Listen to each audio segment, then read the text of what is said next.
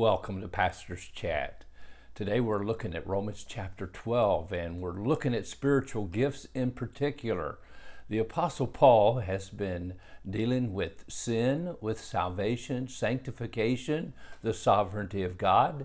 Now he's dealing with Christian service.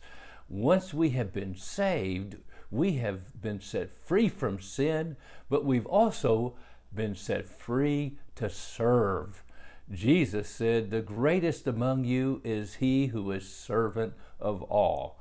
To be a servant of Jesus Christ. Well, that was Paul's great privilege and honor. And it's our privilege and honor to be a bondslave of Jesus Christ. He's master of all. He's Lord of all, or he's not Lord at all. That's what we've been learning here in Romans chapter 12. And today we're looking at specifically these verses about spiritual gifts. Now, I want to read a couple verses here because Paul, as he sets up this area of spiritual gifts, we've been talking about our relationship with God because that's where it begins.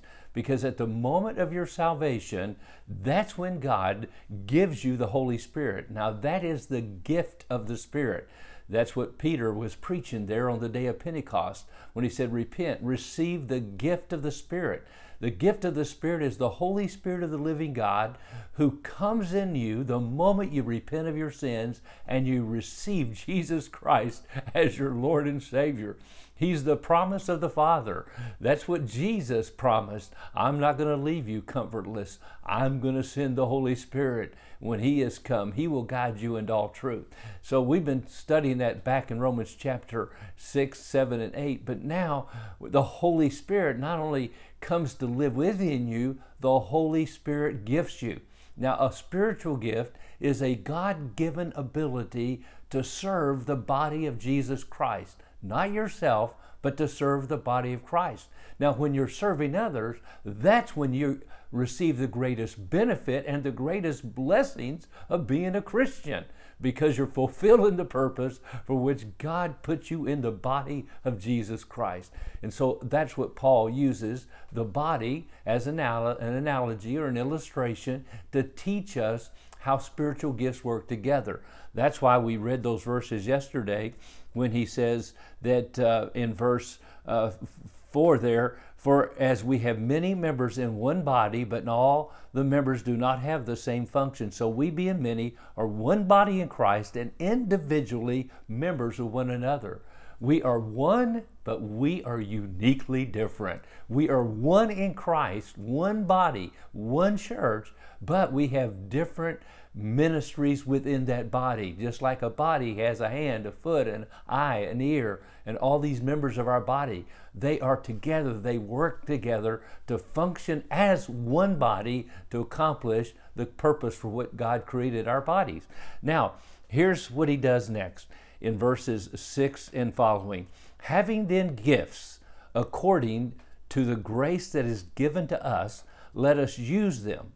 If prophecy, let us prophesy in proportion of our faith, or ministry, let us use it in our ministry, or he who teaches in teaching, he who exhorts in exhortation, he who gives with liberality, he who leads with diligence, and he who shows mercy with cheerfulness." Now, Paul mentions in this chapter seven of the spiritual gifts. It depends on how you count them.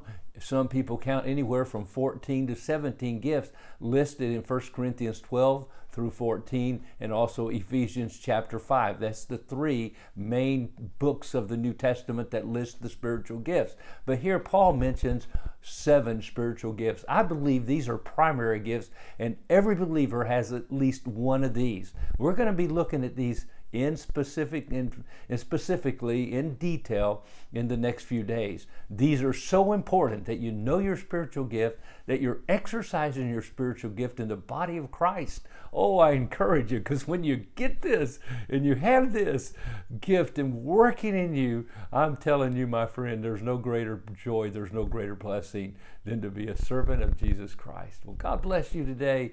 Thanks for listening. I trust that you'll be encouraged as you find out and exercise your gift in the body of Jesus Christ. God bless you and have a wonderful day.